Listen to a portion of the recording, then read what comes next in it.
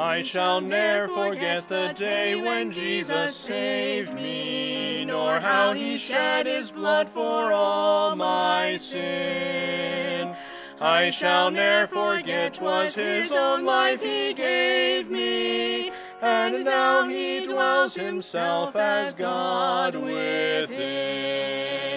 Oh, I can never comprehend his gracious mercy, nor can I e'er forget the love that he bestows.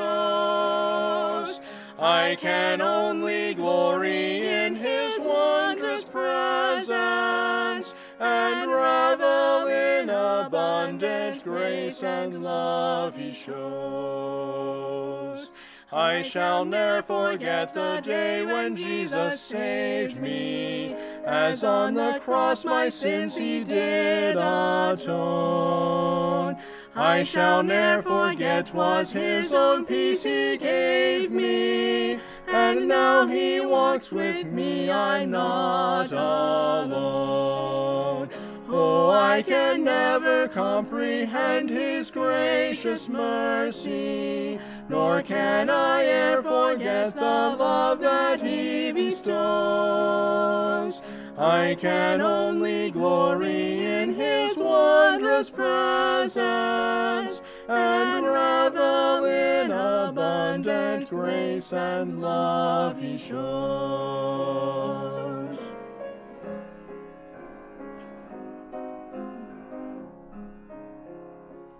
I shall ne'er forget the day when Jesus saved me, when he redeemed my sinful, blighted soul. I shall ne'er forget 'twas his own joy he gave me, and now, O blessed truth, I am made whole. Oh, I can never comprehend his gracious mercy, nor can I e'er forget the love that he bestows. I can only glory in his wondrous presence, and revel in abundant grace and love he shows.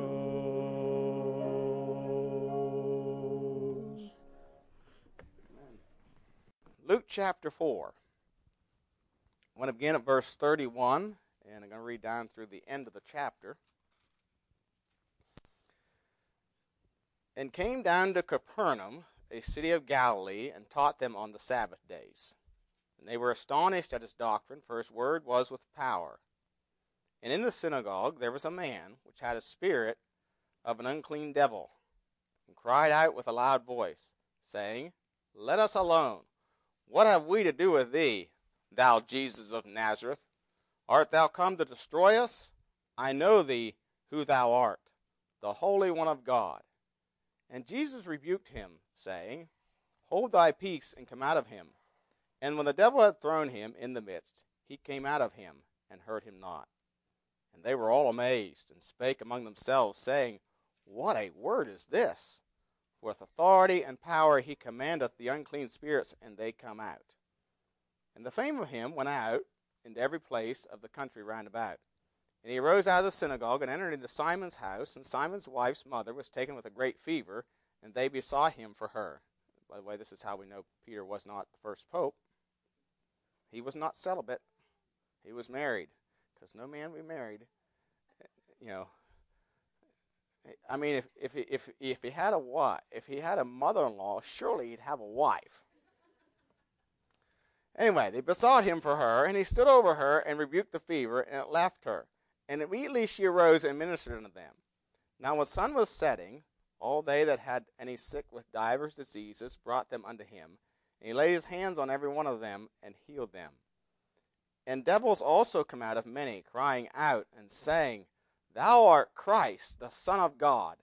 And he, rebuking them, suffered them not to speak, for they knew that he was Christ. And when it was day, he departed, and went into the desert place, and the people sought him, and came unto him, and stayed him, that he should not depart from them. And he said unto them, I must preach the kingdom of God to other cities also, for therefore am I sent.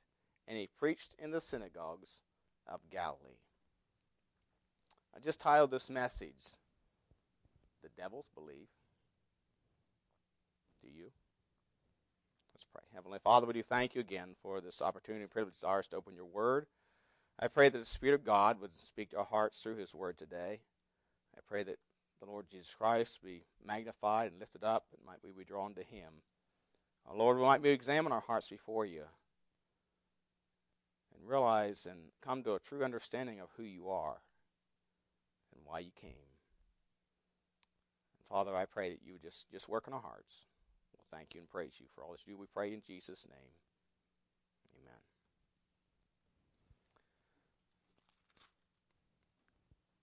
There are many different ideas and beliefs, thank you, today as to what or who Jesus Christ really is. Some say he was a good teacher who went about doing good. That's it. Others, he was a great prophet. That's what Islam believes. He was one of the great prophets. Still others deny that Jesus claimed to be God.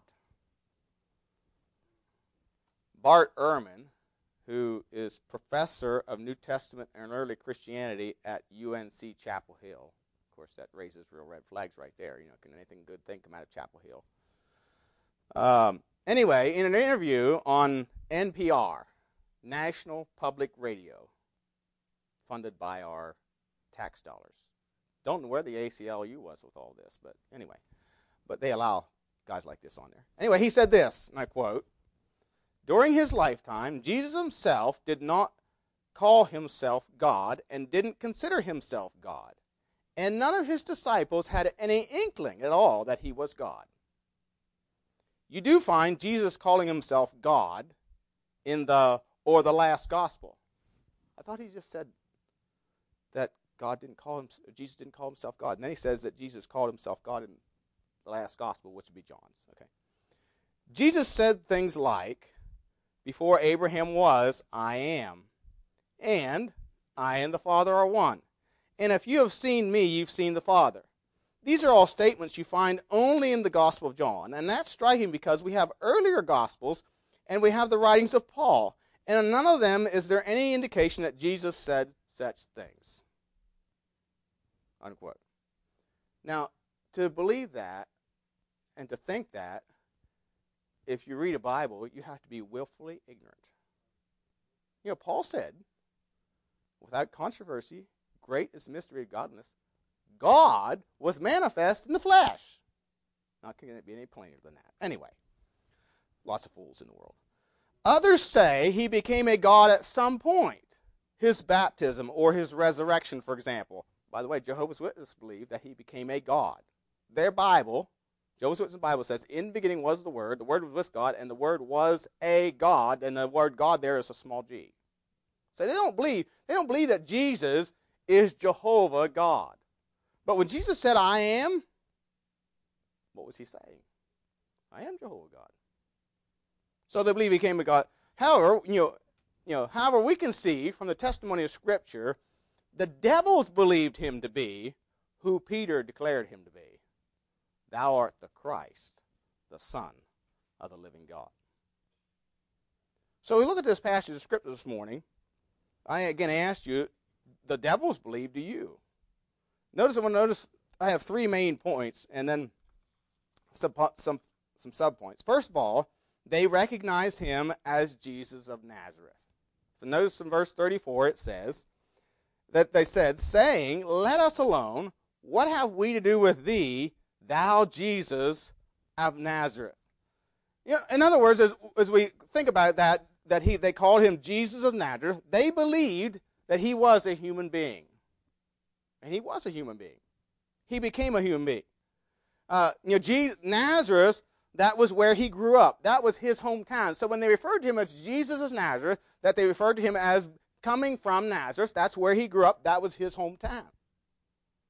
Because he was now living in Capernaum. He left Nazareth. In fact, in Matthew 4:13 it says, "And leaving Nazareth, he came and dwelt in Capernaum, which is upon the seacoast, in the borders of Zebulun and Naphtali. And Matthew 9:1 says, and he entered into a ship and passed over and came into his own city. And of course, the context would tell you there that he's coming into Capernaum. He called that his own city. So when the demon says, this is Jesus of Nazareth, he is referring to his growing up years as a child, as a youth, as a young man, as a carpenter.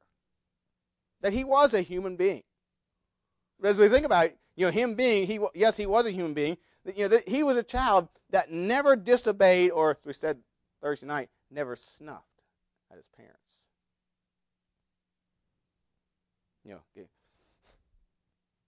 That attitude.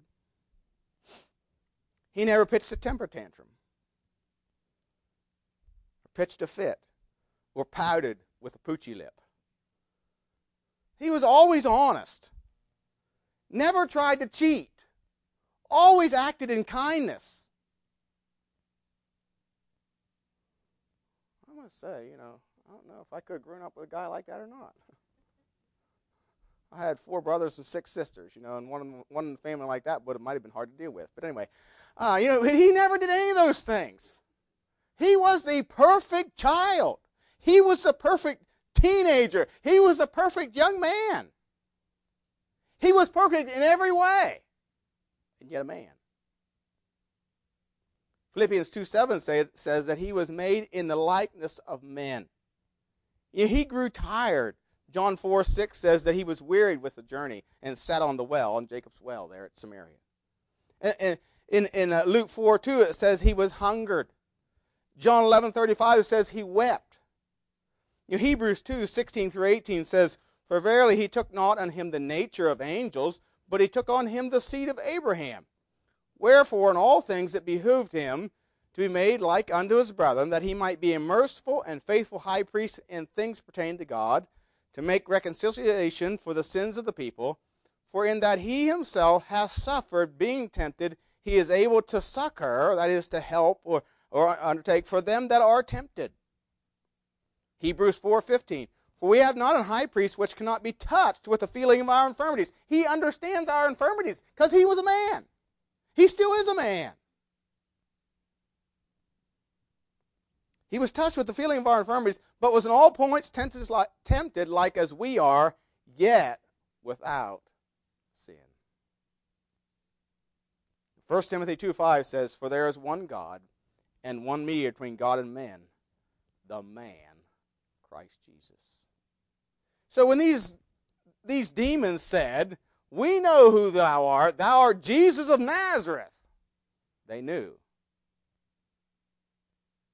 that he was a man, the perfect man.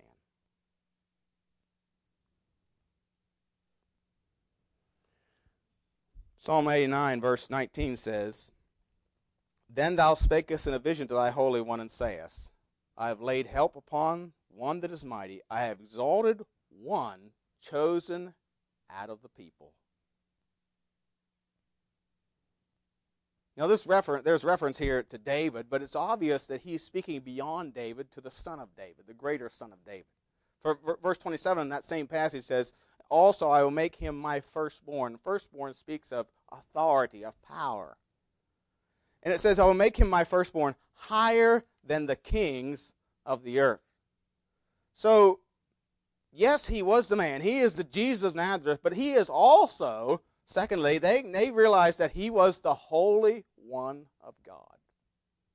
Number 2, he was the Holy One of God. Notice here again in verse 34 it says, and saying, let us alone, what have we to do with thee, thou Jesus of Nazareth?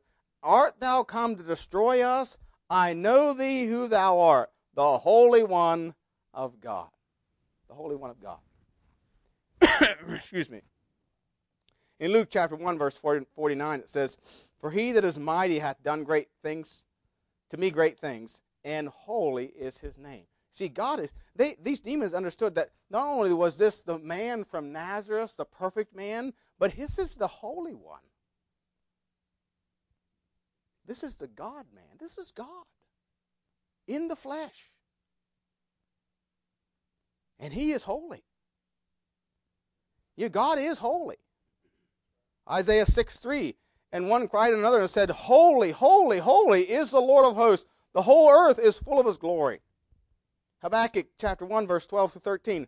And art thou not from everlasting, O Lord my God, mine Holy One? And the word holy there is capitalized. Excuse me. Holy One. In Hebrews 7:26, a direct reference to the Lord Jesus Christ says, For such an high priest became us, who is holy, harmless. And the word harmless there means without guilt or without guile. So he is holy. He's without guilt. He's without guile. He is undefiled, separate from sinners, made higher than the heavens. See, he's that Holy One. He is God. In Exodus chapter 3, remember when the Lord called Moses to go back and lead his people out of Israel, and Moses said, Who do I say sent me? And the Lord said this, and God said unto Moses, I am that I am. And he said, Thou shalt say unto the children of Israel, I am hath sent me unto you. I am. I'm the self-sufficient one. I'm Jehovah. You know, Jesus uses that same term. In John chapter 8, when he's speaking to the Pharisees, he says, Jesus said unto them, Verily, verily, I say unto you, before Abraham was, I am. I am. Paul in 2 Timothy 3:16, already quoted, without controversy, great is the mystery of godliness. God was manifest in the flesh. Yes, Bart Ehrman is willfully ignorant. You see, this one that they were come face to face with, they knew he was the Holy One of God. Now Isaiah 57:15 says this, For thus saith the high and lofty one that inhabiteth eternity, whose name is holy. I dwell in the high and holy place, with him also that is of a contrite and humble spirit, to revive the spirit of the humble and to revive the heart of the contrite ones. You know, though he is holy, he says, yet he dwells with him of a contrite and humble spirit. Yes, though God is perfect and God is holy, there's no guilt or guile or any defilement in him. Yet he can dwell with those who are humble and contrite. That word contrite means broken or beaten down, bruised. He can dwell with him that is of a contrite heart. Matthew 5:3 says, Blessed are the poor in spirit, and that's what that means, humble. Blessed are the poor in spirit, for theirs is the kingdom of heaven. See, if you will humble yourself from your pride, your sin, your rebellion against God, and repent and turn from your sin, the Holy One of God, the holy blood of the everlasting covenant, will wash away your sin. And you can have the righteousness of God in him, and you can dwell or fellowship with that Holy One of God. So he is the Holy One. But he's also the Almighty God. Notice again verse 34 says, saying, Let us alone. What have we to do with thee, thou Jesus of Nazareth? Notice this phrase, Art thou come to destroy us? You see, these demons knew that he had the power to destroy them. You remember when was the maniac of Gardia, and there were many demons, it said there was legions of demons in him. And the demons asked him not to cast them out into the deep. Now, that's a reference to casting them out into a part of hell where they would be confined for all eternity. And they said, they're going to be cast there one day. But they asked him not to be cast out into the deep. So he cast them into a herd of swine. You see, these demons understood who they were dealing with Almighty God here. Yes, though he was a man with flesh like you and I have, flesh and bone like you and I have, yet he was God, the Almighty God.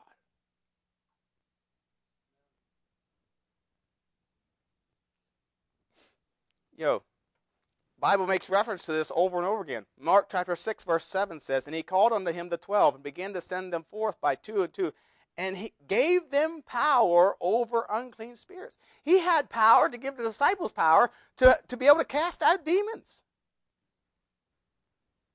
Mark 4:41 says, and they feared exceedingly and said one to another, what manner of man is this, that even the wind and the sea obey him? See, he's God of creation. He's king over creation. 1 Timothy 6:15, which in his times he shall show who is the blessed and only potentate. That word potentate means one with royal authority. That's a name the Pope likes to take. That's blasphemous. Anyway, he's the blessed and only potentate, the King of kings and Lord of lords. See, he is the only one with the real royal authority. He is the rock that Daniel referred to, cut out of the mountain without hands, that will destroy all the kingdoms of the world. One day. Maybe soon. Go to Revelation chapter 1.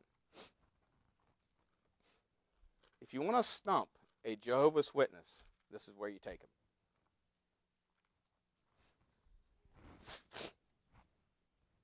Because you see, Jehovah's Witnesses do not believe that he is the Almighty, that he is Jehovah God. He's a God, but he's inferior to God the Father, is what they believe. But our Bible teaches that, as Jesus said, I and my Father are one. Now, he submitted himself to the Father, and he submitted himself to the work of the Holy Spirit to do the work of redemption. But he created the world. The Godhead created the world. And the Godhead created man. Do you ever think about the fact that it says, let us make man in our image? It's a plural term. Speaking of the Godhead, the Father, the Son, and the Holy Spirit. And so they are equal in power and in glory and in attributes, but he submitted himself for the purpose of redemption.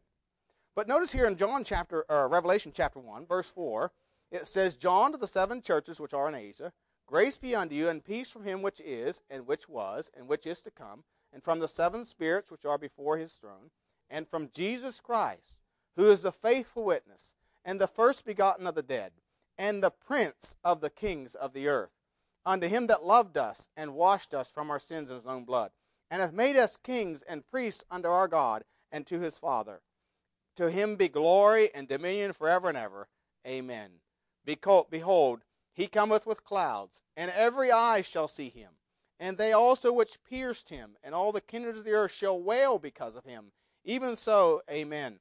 I am Alpha and Omega, the beginning and the ending, saith the Lord, which is, present tense, which was, past tense, and which is to come, future tense. Now, who does that have to be? It can't be any other than Jesus Christ.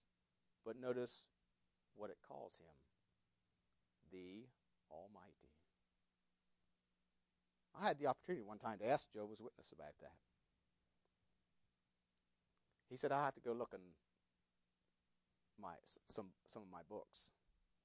I still haven't got an answer. Because I never will. Because there is no answer. He is the Almighty. He is Jehovah God. He's the Almighty One. Verse 18 again says, I am he that liveth and was dead, and behold, I am alive forevermore, amen, and have the keys of hell and of death.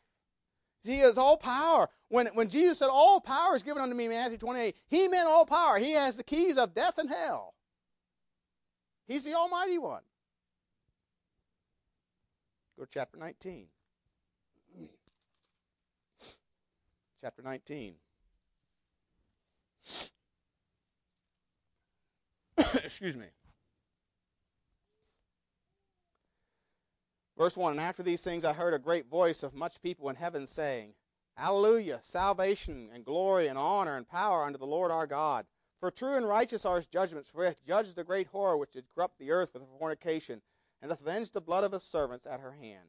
And again they said, Alleluia, and her smoke rose up forever and ever. And the 24 elders and the 4 beasts fell down and worshipped God that sat on the throne, saying, Amen, Alleluia. And the voice came out from the throne, saying, Praise our God, all ye his servants, and ye that fear him, both small and great. And I heard as it were the voice of a great multitude, and as the voice of many waters, and as the voice of mighty thundering, saying, Alleluia, for the Lord God omnipotent reigneth. Let us be glad and rejoice, and give honor to him, for the marriage of the Lamb is come, and his wife hath made herself ready. To her was granted that she should be arrayed in fine linen, clean and white, for the fine linen is the righteousness of the saints. And he saith unto me, Right blessed are they which are called in the marriage supper of the Lamb. He saith unto me, These are the true sayings of God. And I fell at his feet to worship him. And he said unto me, See thou do it not. I am thy fellow servant and of thy brethren that have the testimony of Jesus. Worship God, for the testimony of Jesus is the spirit of prophecy.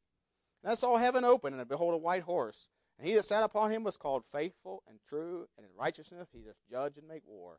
His eyes were as a flame of fire, and his head were many crowns. And he had a name written that no man knew but he himself. And he was clothed with a vesture dipped in blood, and his name is called the Word of God. And the armies which were in heaven followed him upon white horses, clothed in fine linen, white and clean. And out of his mouth goeth a sharp sword, that with it he should smite the nations. And he shall rule them with a rod of iron. And he treadeth the winepress of the fierceness and wrath of Almighty God. And he had on his vesture and on his thigh a name written, King of Kings and Lord of Lords. You see, this is Jesus Christ. He is the Word of God. He is the King of Kings, and he is the Lord of Lords. He is the Almighty One. You know, Peter was right when Peter said, And we believe and are sure that thou art that Christ, the Son of the living God.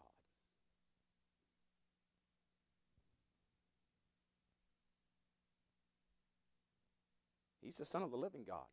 He was God in flesh. He is the Almighty God. Have you accepted him as your King, as your Lord, as your Master? Luke 6:46 says, Why call ye me Lord, Lord, and do not the things that I say? Matthew 7:21, Not everyone that saith unto me, Lord, Lord, shall enter into the kingdom of heaven, but he that doeth the will of my Father which is in heaven. The will of the Father is you submit to the Son. You repent of your sin and receive the Son as your Savior and as your Lord. That's the will of the Father. See, these demons recognize him as Jesus of Nazareth, the man, the perfect man. They also recognize him as God. But they also recognize him as the Christ. Now, in verse 41, it says, And the devils also came out of many, crying out and saying, Thou art Christ, the Son of God. Christ, the Son of God. The word Christ is a Greek word for the Hebrew word Messiah. It means anointed one.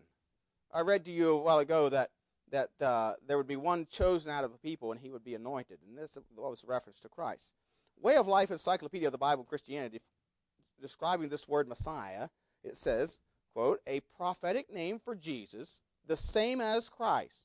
Messiah is the Hebrew word for anointed one. Christ is the Greek word. Messiah refers to the fact that Jesus was anointed by the Spirit of God and is the one chosen by God to be Lord and Savior.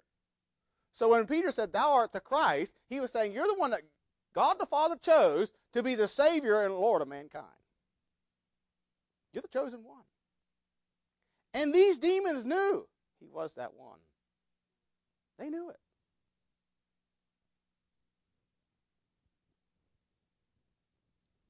Psalm 2, verse 1 and 2. Why do the heathen rage and the people imagine a vain thing?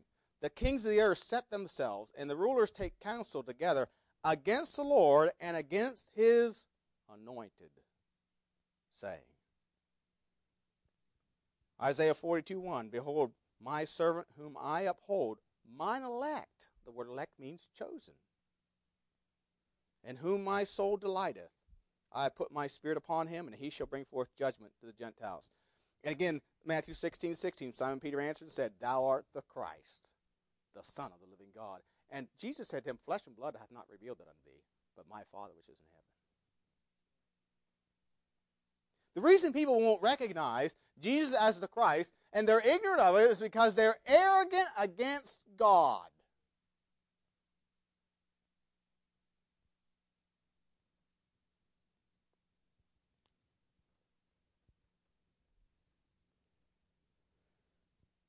John 1, I mentioned a couple weeks ago, John Hagee has a book out, In Defense of Israel, I think it's called. And he says that Jesus never claimed to be the Messiah. The guy's a liar. He's a liar. John 1:41. One of the two which heard John speak and followed him was Andrew, Simon Peter's brother. He first findeth his own brother Simon and saith unto him, We have found the Messiah, which is being interpreted, the Christ. So Messiah and Christ mean the same thing. One's a Hebrew word, one's a Greek word. And John 4, Jesus himself said, in John 4, verse 23 to 26, he says, Jesus said to the Samaritan woman, But the hour cometh and now is, when the true worshipers shall worship the Father in spirit and in truth, for the Father seeketh such to worship him.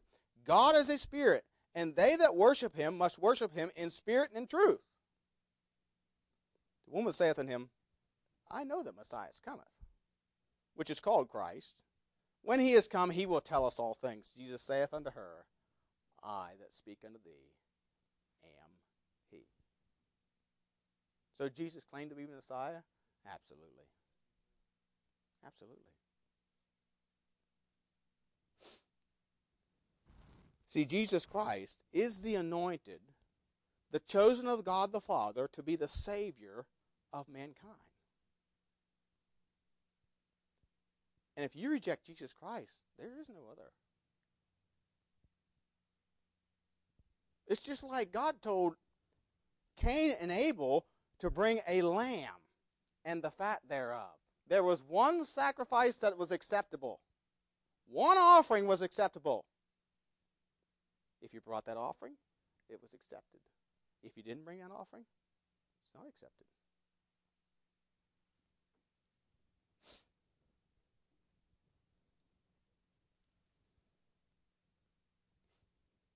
And if you refuse God's chosen Savior, you'll be rejected as well.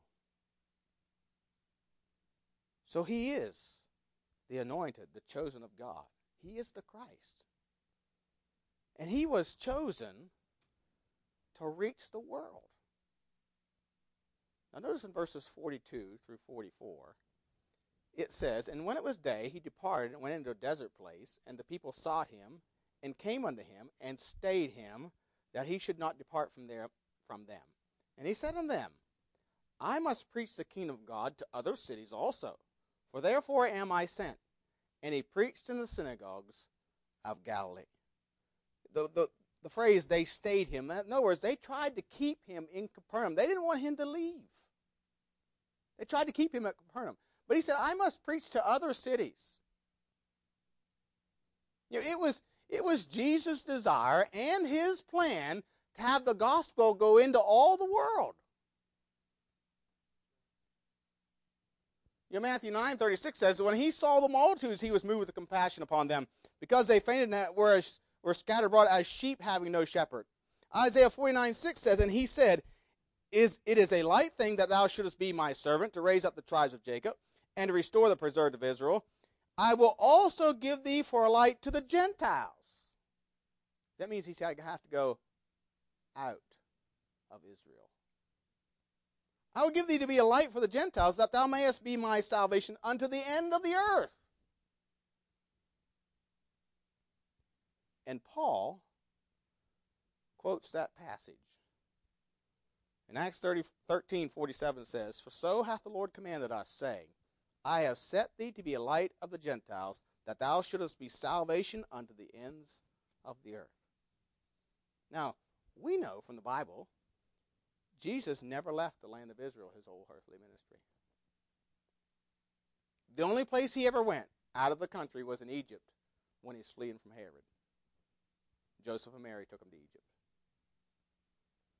And there were only 120 in the upper room waiting for the power of God, But his desire and his design was and is to reach into all the world with the gospel of Jesus Christ. There's an interesting verse in John 14:12. It says, "Verily, verily, I say unto you, he that believeth on me, the works that I shall do, shall he do also." It's a good indication a person's saved if they do the works that Jesus did. Now, it's not talking about the healings. Let me read the rest of the verse. "And greater works than these shall he do, because I go to my Father." Now, that when he says greater works there, he does not mean more sensational. He means greater in magnitude. They did not do greater miracles. None of them rose from the dead. He wasn't talking about greater miracles. No, he was talking about that the works would be greater in magnitude. In other words, they spread all over the world. And think about it. On the day of Pentecost, there were Jews from every nation under heaven, Acts 2:5 says, and Peter preaches the crucified, risen Christ, and more people are saved in one day than all 3.5 years of Jesus' ministry. Why? Because Peter was a great pulpiteer. I mean, he could convince the masses. Is that why? No.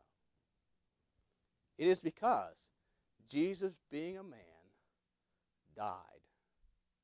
That he, being Almighty God, death could not hold him. He arose the third day, conquering death, hell, and the grave. He, being holy, harmless, undefiled, the Lamb without blemish, could pay the penalty for my sins and yours, and for the sins of all mankind. He is the chosen Savior for all mankind, the Messiah, the Christ of God. You see, these things could no longer be denied. These Jews on the day of Pentecost were confronted with these many infallible proofs. They could not deny them. They were at a crossroads, you see, and they had to make a choice.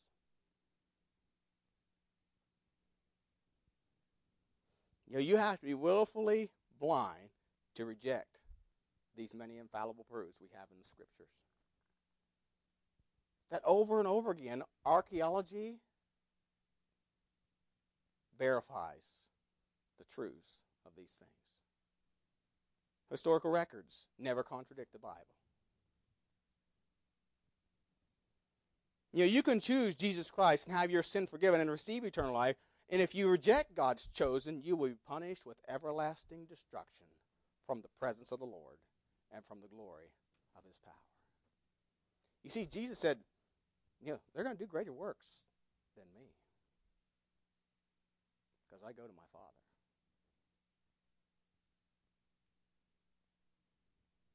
These demons recognized him as the man, the perfect man, as the Almighty God, and as the Christ, the Messiah,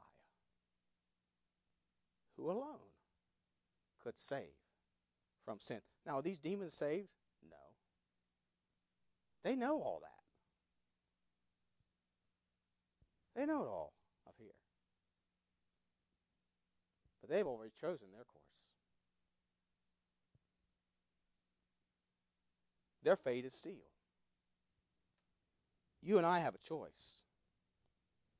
Have you accepted the Lord Jesus Christ as he is?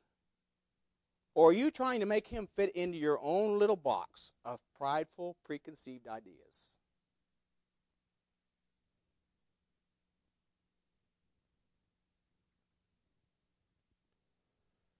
The reason many are ignorant of the Lord is, again, their arrogance. They're like Pharaoh, who said, "Who's the Lord, that I should obey his voice and let Israel go? Who's the Lord that I should obey him? Who's the Lord that I should submit to him? Who does he think he is? I have my own way." You see, he will either be your Lord, and that word Lord means master. He'll either be your Lord and Savior, or he will be your judge to execute your final sentence of death and hell, because he holds the keys of death and hell.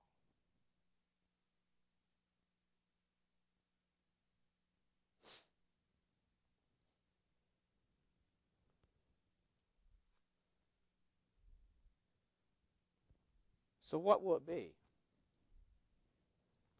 Is he your Lord and Savior? Have you chosen him, the one chosen by God, to save you from your sins? What will it be? Neutral you cannot be. Someday your soul will be asking, what will he do with me? You see, the devils know.